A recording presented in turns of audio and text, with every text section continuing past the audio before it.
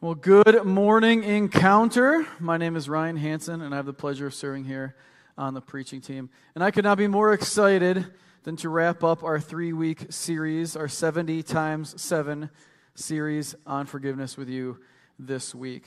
First week, Dirk talked to us about the offenses that get put on our lives that end up being a weight for us spiritually, that hold us back from walking the path that God created us to live. Last week, we talked about a spiritual framework that we can use to understand the how to forgive. And it's up on the board. And whereas the first week we talked about the why we need to forgive, the second week we talked about the how, this week I would like to talk about the what. I'd like to talk about what happens to us if we just decide not to forgive somebody. What happens to us spiritually if we decide that stewing in the pain and stewing in the feelings of betrayal and bitterness and all that comes with unforgiving is the better option. Well, I don't want to bury the lead. I want to just start right off the bat. And my belief is that if we do not forgive people, what we are doing is planting seeds of unforgiveness in our lives that maybe not today, maybe not tomorrow, maybe not next year, but eventually they will sprout and they will lead to fruit that will poison our futures. And I don't want that for any of us. And today what we're going to do is we're going to walk through a story of a biblical character who had been flagrantly fouled over and over and over and had successfully avoided getting those seeds of unforgiveness planted in his life. But before we do that, I just want to start off with a quick story about me. You see, in 6th grade, way back in the day, I was flagrantly fouled. See, the first day of middle school, I didn't know anybody in new school, lots of new people, we're doing whatever. I sit down to lunch at a table all by myself because I was thinking people just come to me, right? Because that's what happens in a new place. People just, no, it didn't either. But my best friend from elementary school, the guy we would get off at each other's houses on the bus, do that every day, whatever. He walked up to me, put a piece of paper on my table, and he said, didn't say anything, he just walked away. I flipped it over, I read it, it said, I don't want to be your friend anymore, don't talk to me, don't ask why, period. I got Dear John the first day of middle school. I was flagrantly fouled by this kid. I was playing hockey at the time, I was on a hockey team, you got your teammates, whatever.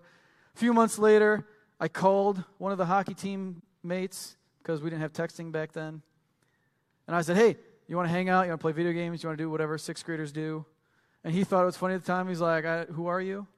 Pretend he didn't know me. I said, Ryan. I know a lot of Ryans, and your voice doesn't sound familiar. I was like, Ryan Hansen from the hockey team? I don't know you, bye. Click. And he just thought it was funny. But he thought it was funny for months, right?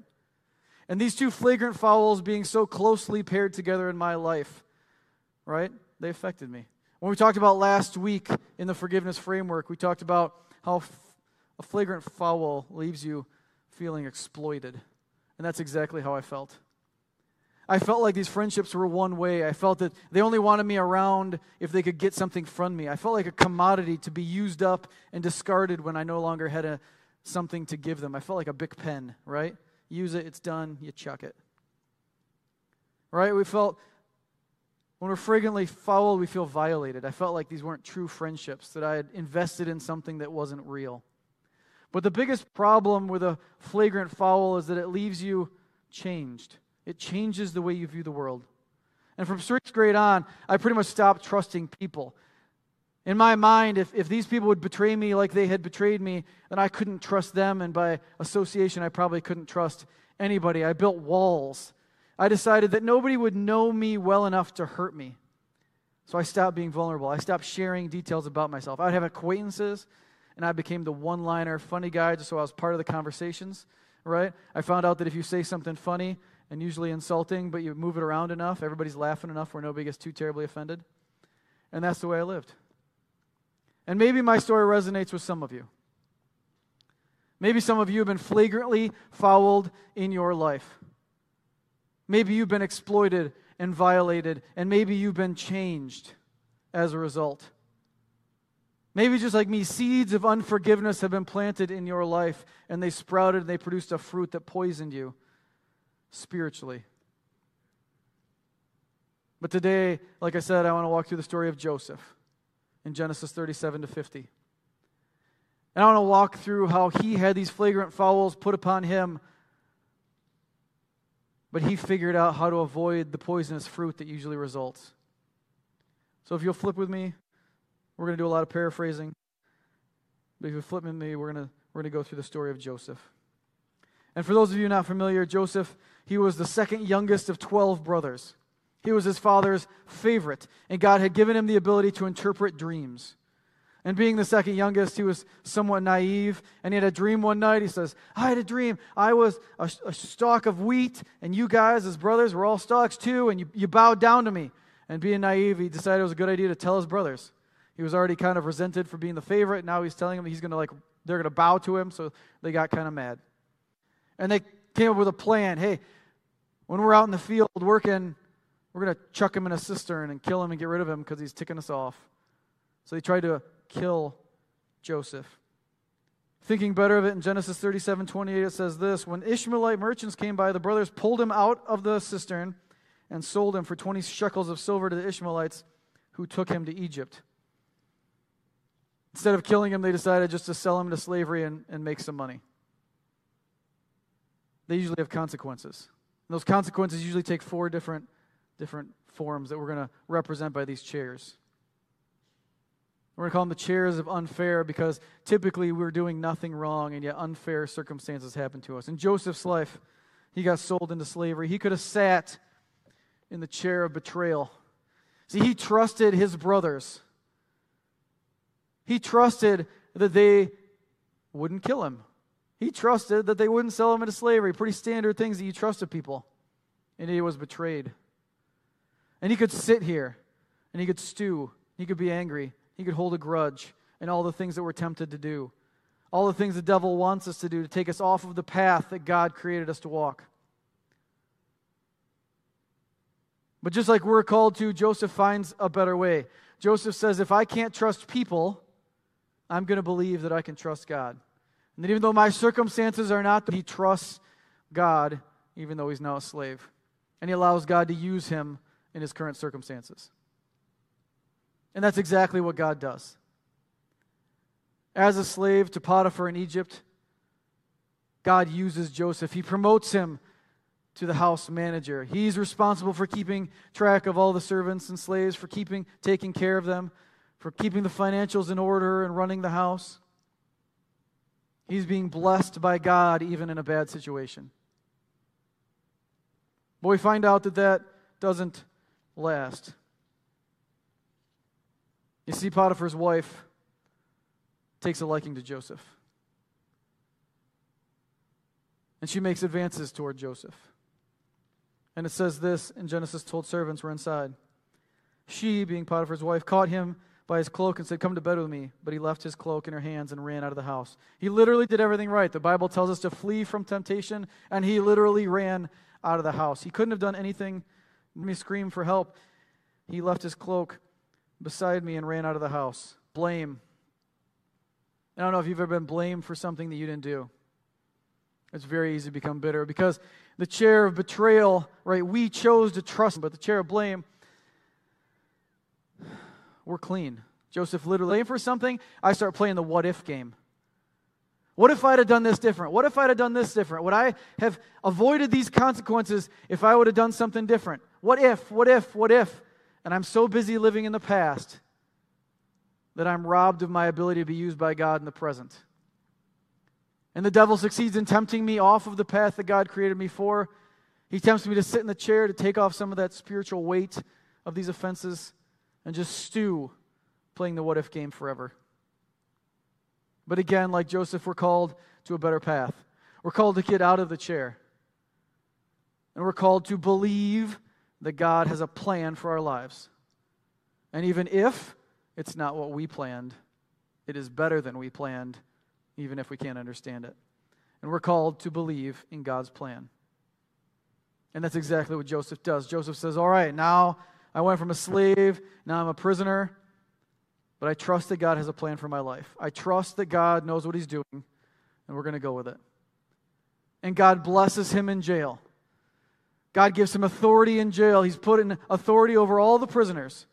He kind of runs the prison, right? which is interesting. And God even blesses him and continues to allow him to interpret dreams. And one day, a baker comes to him and a cupbearer comes to him and they say, we've had dreams and we don't know what they mean. Can you help us interpret them? We know that you can do this. Joseph's like, God can help me. That's true. So the baker comes to him and says, this is my dream. What does it mean? And he's like, unfortunately, it means in 3 days you're going to be executed for what you did. And I'm sure a little more hesitant, the cupbearer comes, what does my dream mean? Well, it means you're going to be reinstated as the cupbearer and you're going to have access to Pharaoh and you're going to give him his cup. And Joseph says, but I'm asking you, since you're going to have access to Pharaoh, somebody that can get me out of here, please tell him that I don't deserve to be here. Please put in a good word for me. Please get me out of here. And this is what it says happens. In Genesis 40:23, it says this, the chief cupbearer, however, did not remember Joseph. He forgot him. This is where we're tempted, and Joseph was tempted with a third chair, the chair of bypass. You ever worked really hard for something? Have you ever put in all the work to attain something? You see, when I stopped trusting people, I became like a performance-based person. I said, if you don't like me for me, if you're going to betray me relationally, then you'll need me for what I can do. I will get the best grades. I will get skills. I will be able to do things. I will be needed because of what I can do. I will be a performance-based person. I'll get my value based on what I can do. And you'll need me around. And that mindset, that shift, changed the way I look at things. And I got stuck in this chair. Maybe you've been stuck in the chair of bypass. I have a better resume. I have more experience. I should get that promotion. But you don't. I put in all the work on that project. I should get credit, but the boss takes it. I've done everything right, and yet my neighbor's got a house and a boat and a big car, and I'm in an apartment riding the bus. This should not happen. I should be in a better financial position. I'm in my upper 20s. I should be married by now. And you can play the game of shoulds, just like Joseph could have played the game of shoulds. And you could be tempted to be knocked off of the path that God chose you to walk, to again live in the past, to take a seat in the chair of bypass. But again, we're called, like Joseph, to choose a better way, and Joseph did. See, Joseph got out of the chair of bypass because he says, no, I will trust in God's timing. Whereas I think something should have already happened, God knows when it actually should happen. And I'll trust that God knows better than me, and I will trust in God's timing. And Joseph got out of the chair of bypass. And it took 2 years for Joseph to wait for God's timing.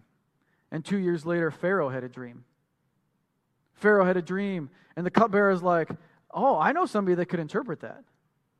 Some guy interpreted my dream, and I got out of jail, and everything he said happened.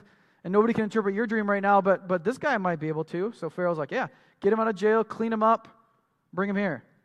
So they bring Joseph in front of Pharaoh. This is my dream, right? I got 7 fat cows. I got 7 skinny cows. Skinny cows, eat the fat cows. Good luck. This is my second dream. I got 7 stalks of sweet-looking wheat that I want to eat. I got 7 stalks of nasty wheat nasty. I don't know what happened there. Nasty wheat eats the good wheat. Good luck. What do you got for me? Joseph's like, I can't do this, but God can interpret this.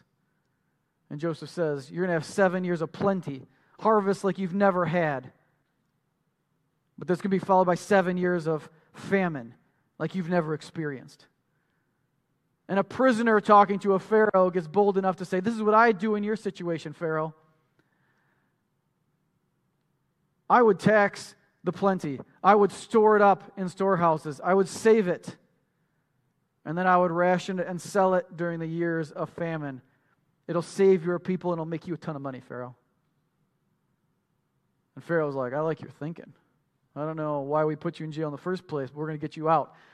You get to be number 2 in the country, second only to me. Run everything. Figure out the taxes, figure out the storehouses, figure out the rationing, figure out everything. Just run it.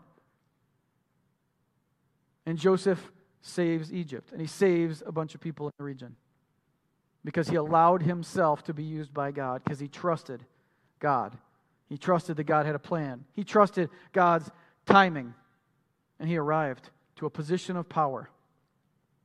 But unfortunately, the devil's not done tempting us. In Genesis 42, Some of those people that came for food were Joseph's brothers.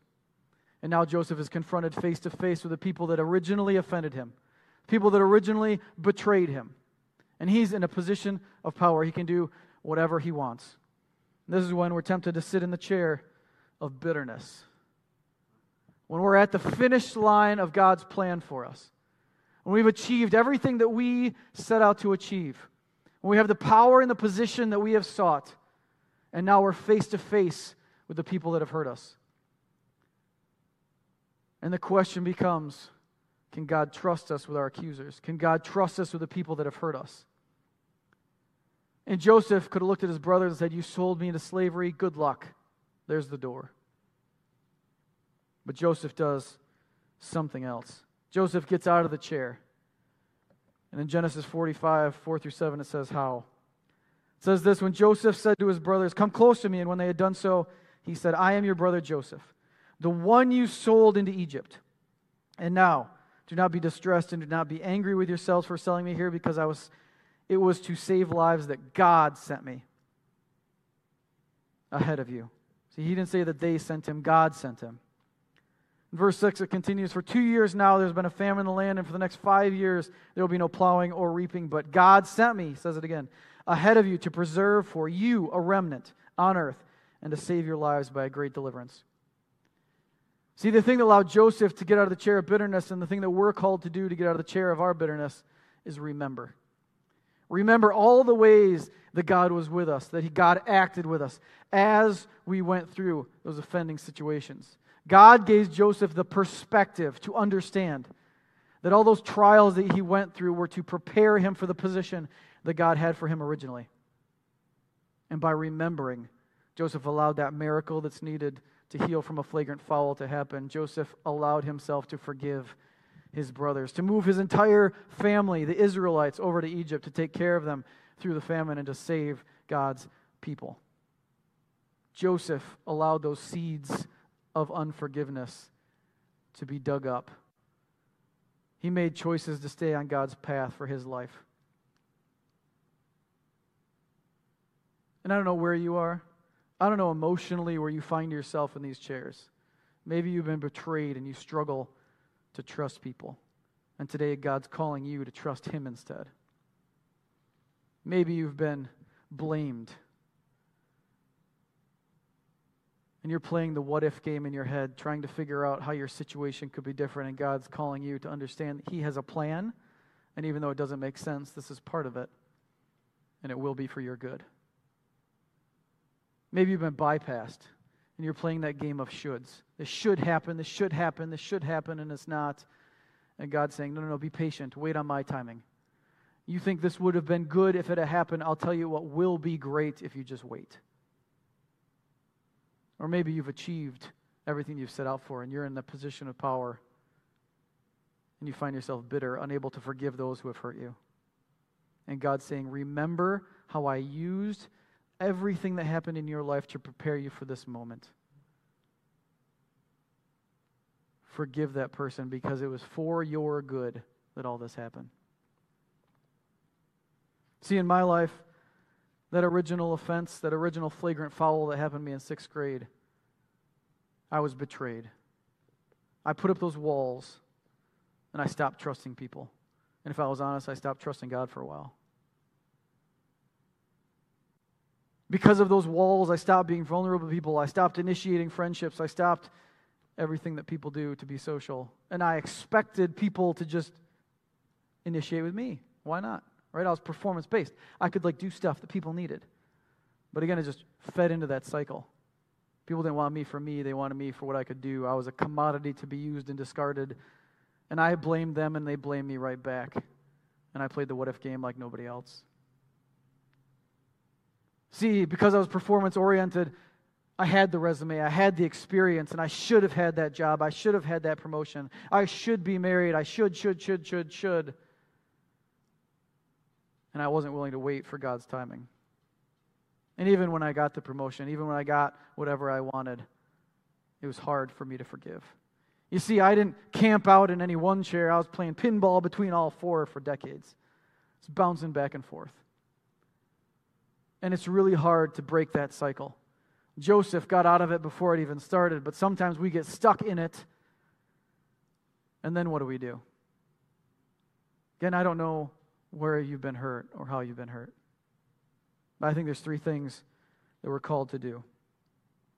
The first thing that we can do is we can understand and we can believe that no matter how bad our situation is, God is always with us. So Isaiah 41:10 says this, "Fear not, for I am with you. Be not dismayed, for I am your God. I will strengthen you. I will help you. I will uphold you with my righteous hand." No matter what's happened, God will never leave you.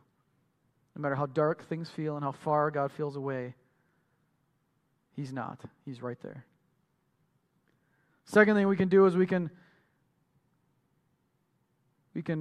acknowledge the reality that even in an unfair situation, God still calls us to do the kingdom work that He created us for.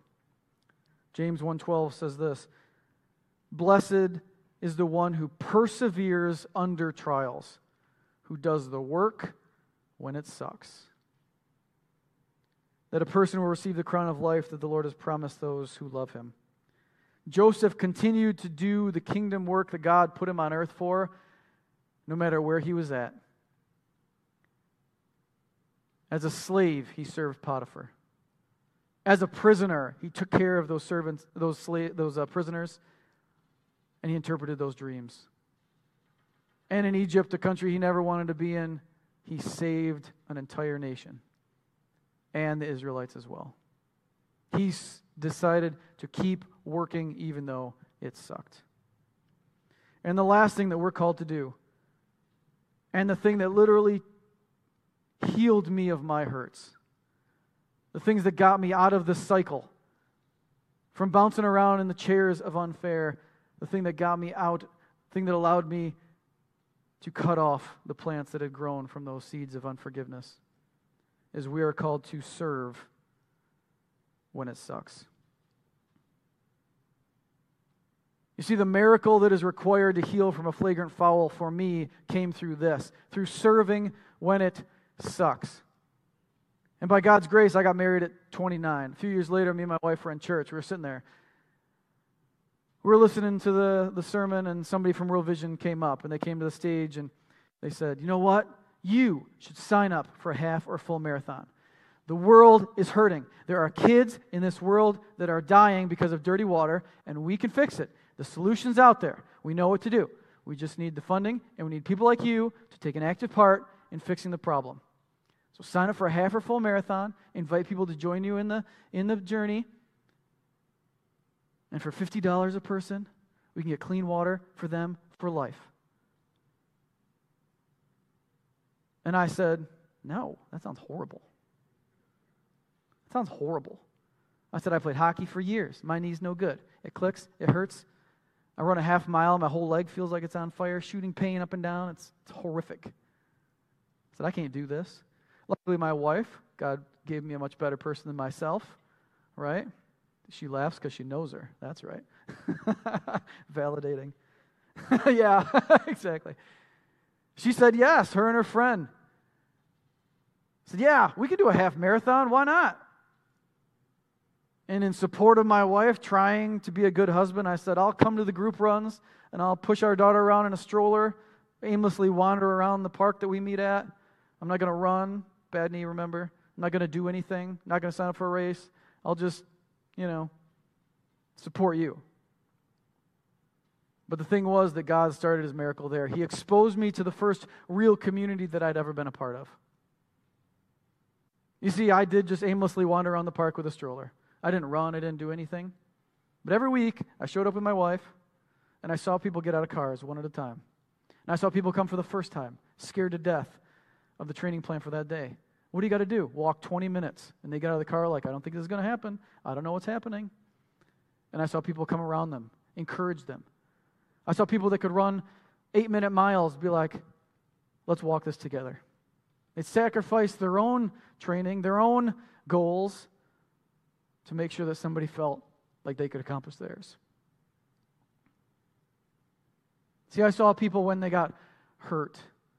I saw the community come around them and support them.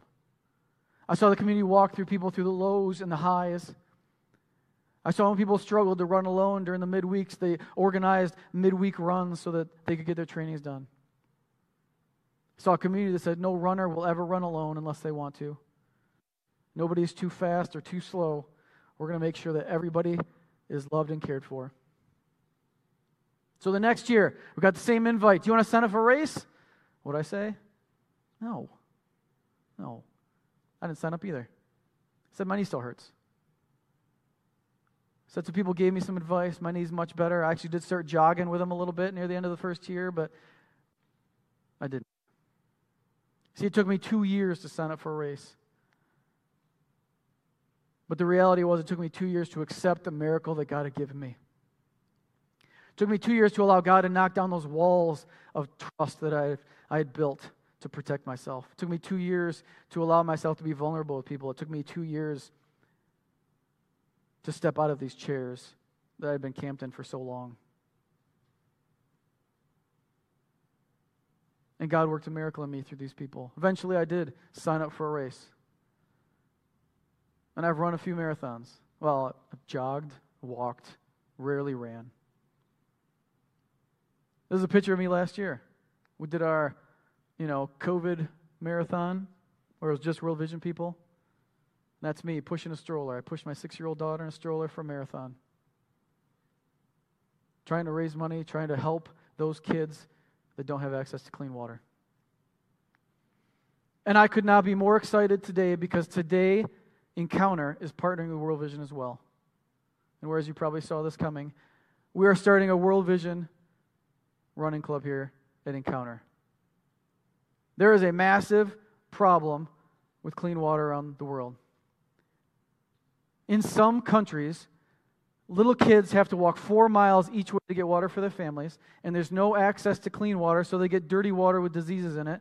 And as a result, the stat that hurts me the most is the fact that 50% of kids in these villages don't live to the age of 5.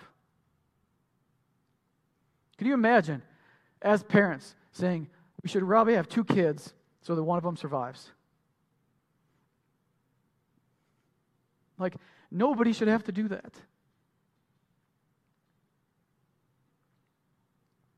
When the solution is so easy, you dig a hole, you get water from deep in the ground, and nobody dies. It only costs $50 a person. It's so easy. And Encounter is going to partner with World Vision, the biggest non-governmental provider of clean water who knows how to do this and knows how to do it well, so that we can serve others even while we're in pain. See, the fact is, the best way to heal from our pain is to serve others through theirs. So create a soil in our lives where God can dig out those seeds that we've planted, where God can soften our hearts, and where God can do the miracle of healing that we need. And the best way to do that I found is through serving. And believe me, if you don't think you can do this, I know for a fact everybody in this room can at least walk a half marathon. It's like a day at the outlets. There's no time limit to any of the races that World Vision does. And you can just walk around the outlets for a mile and you probably get 13 miles, or you can walk with a purpose. You can take steps so those kids don't have to. First race I did sign up for, I was dead last. So you'll know that you'll at least do better than I did, because it was me and the motorcycle cop, and he's like, you better pick it up. I think they're going to cut you off. But even being dead last, I had a whole bunch of World Vision people standing there cheering for me. Because they know that the finish line is not a race. The finish line is one more kid that doesn't have to do that walk at all.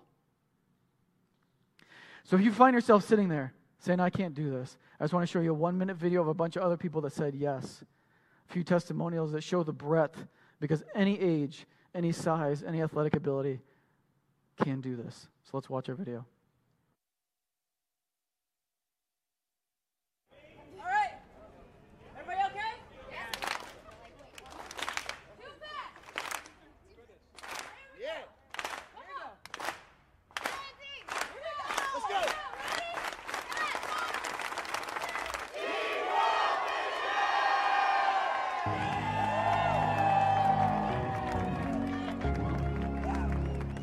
Ubuntu is very important to us. It basically means I am because we are. We are all here united, moving our feet to make a difference in the world. We don't run for ourselves, but we run for more, right?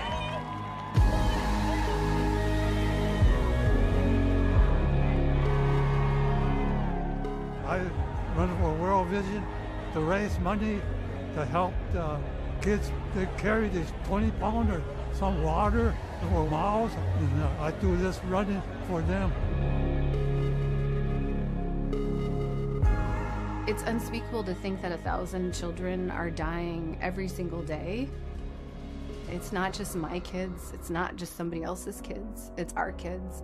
I've seen moms who would do anything for their kids. They would, in essence, give up their entire life walking for water for their kids that even makes them sick. And it's something that's solvable. Having clean water allows the kids to be with their family, to be in school. It really is like it's changing whole communities because water is the basis for health in every way of life. There is something that you can do right now where you are and make a profound difference in somebody else's life. If you've never run before, World Vision has gotten thousands of people across the finish line. We have training plans that can get you from the couch to the course. And believe in yourself and believe that you are in capable hands with God and your community and that you can do this. Just do it. If I can do it, Just do it, seriously. you can do it. You know, this whole thing started about 4 years ago. I quit smoking. I've had 5 knee surgeries. So this is a total gift that God's given back to me. I need to do something with it. I mean, the idea of running even a half marathon at 60 years old was like, well, that's a crazy thing to do. When you get to that finish, you know, there's a group there, high fives and cowbells, and it's an awesome community. You might be thinking, I'm not a runner. I can't do this. You are not alone. You can conquer a marathon because we run together. And together, we can help end the global water crisis in our lifetime. You are because we are.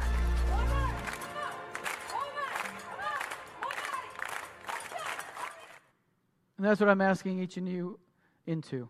Me and my wife already said yes. We already have an encounter team set up. You can go to the events page and sign up now. We're asking that we do this together. So my encouragement to you is this. No matter where you're at on the forgiveness spectrum, if you've been betrayed, if you've been blamed, if you've been bypassed, or if you have arrived and you find yourself bitter and still unable to forgive, remember, God is always with you. Remember that God still calls us to do the work, even though right now we feel like life sucks. And this week, I'm especially calling you to serve through the pain. Take the focus off of your pain and serve somebody else through theirs. If you're interested in joining the Encounter Team World Vision team and you're virtual, this applies to you too. Text the word encounter to 44888 and we'll get you all kinds of information and help you sign up. If you're in person, we got a tent outside of the exit. Stop by, give us 10 minutes, ask your questions, voice your concerns, figure out if this is something God's calling you to do. I believe it is. And if you're sitting there like I was, this is absolutely not for me. I have all the reasons in the world to say no. Stop by the table anyway. Voice your concerns, see if they're valid. And if at the end of the 10 minutes you still think it's not your chance, you can still make a difference. You can still serve these kids by sponsoring one, and we'll have some sponsorship packets at the table as well. And you can change the life of one of these kids today. I don't want any one of us to say no to something that God wants to say yes to. If you hear even the littlest whisper in the back of your mind that says this is for you, go to that table. I pray that you follow it. Today could be your day. This series could end with you finally figuring out how to forgive the people that have hurt you by serving the people that are hurt the most. Will you pray with me? Dear God, this has been a rough series. We are not trained to forgive people. We don't know how.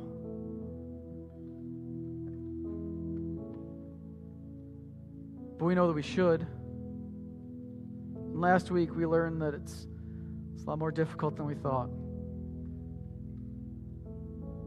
And that most of the times we have to wait on you for a miracle.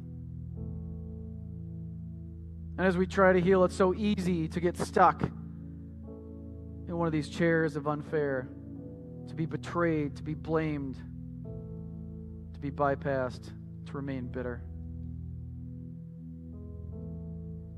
We pray that you help us like you helped Joseph to get out of these chairs.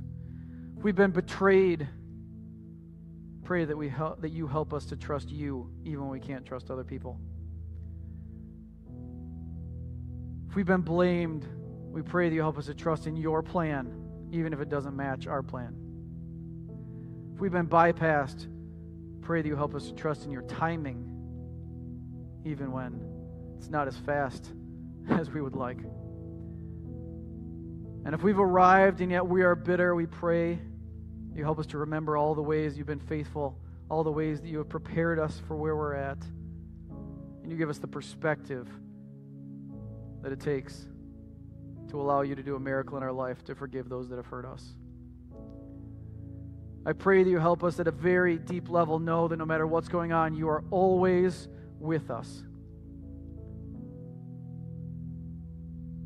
But that even when we're hurting at our worst, that you still call us to keep working for you and to do the kingdom work that you call us to. And I pray this week that you help us to serve through our pain, to take the focus off of our hurts and to help others through theirs.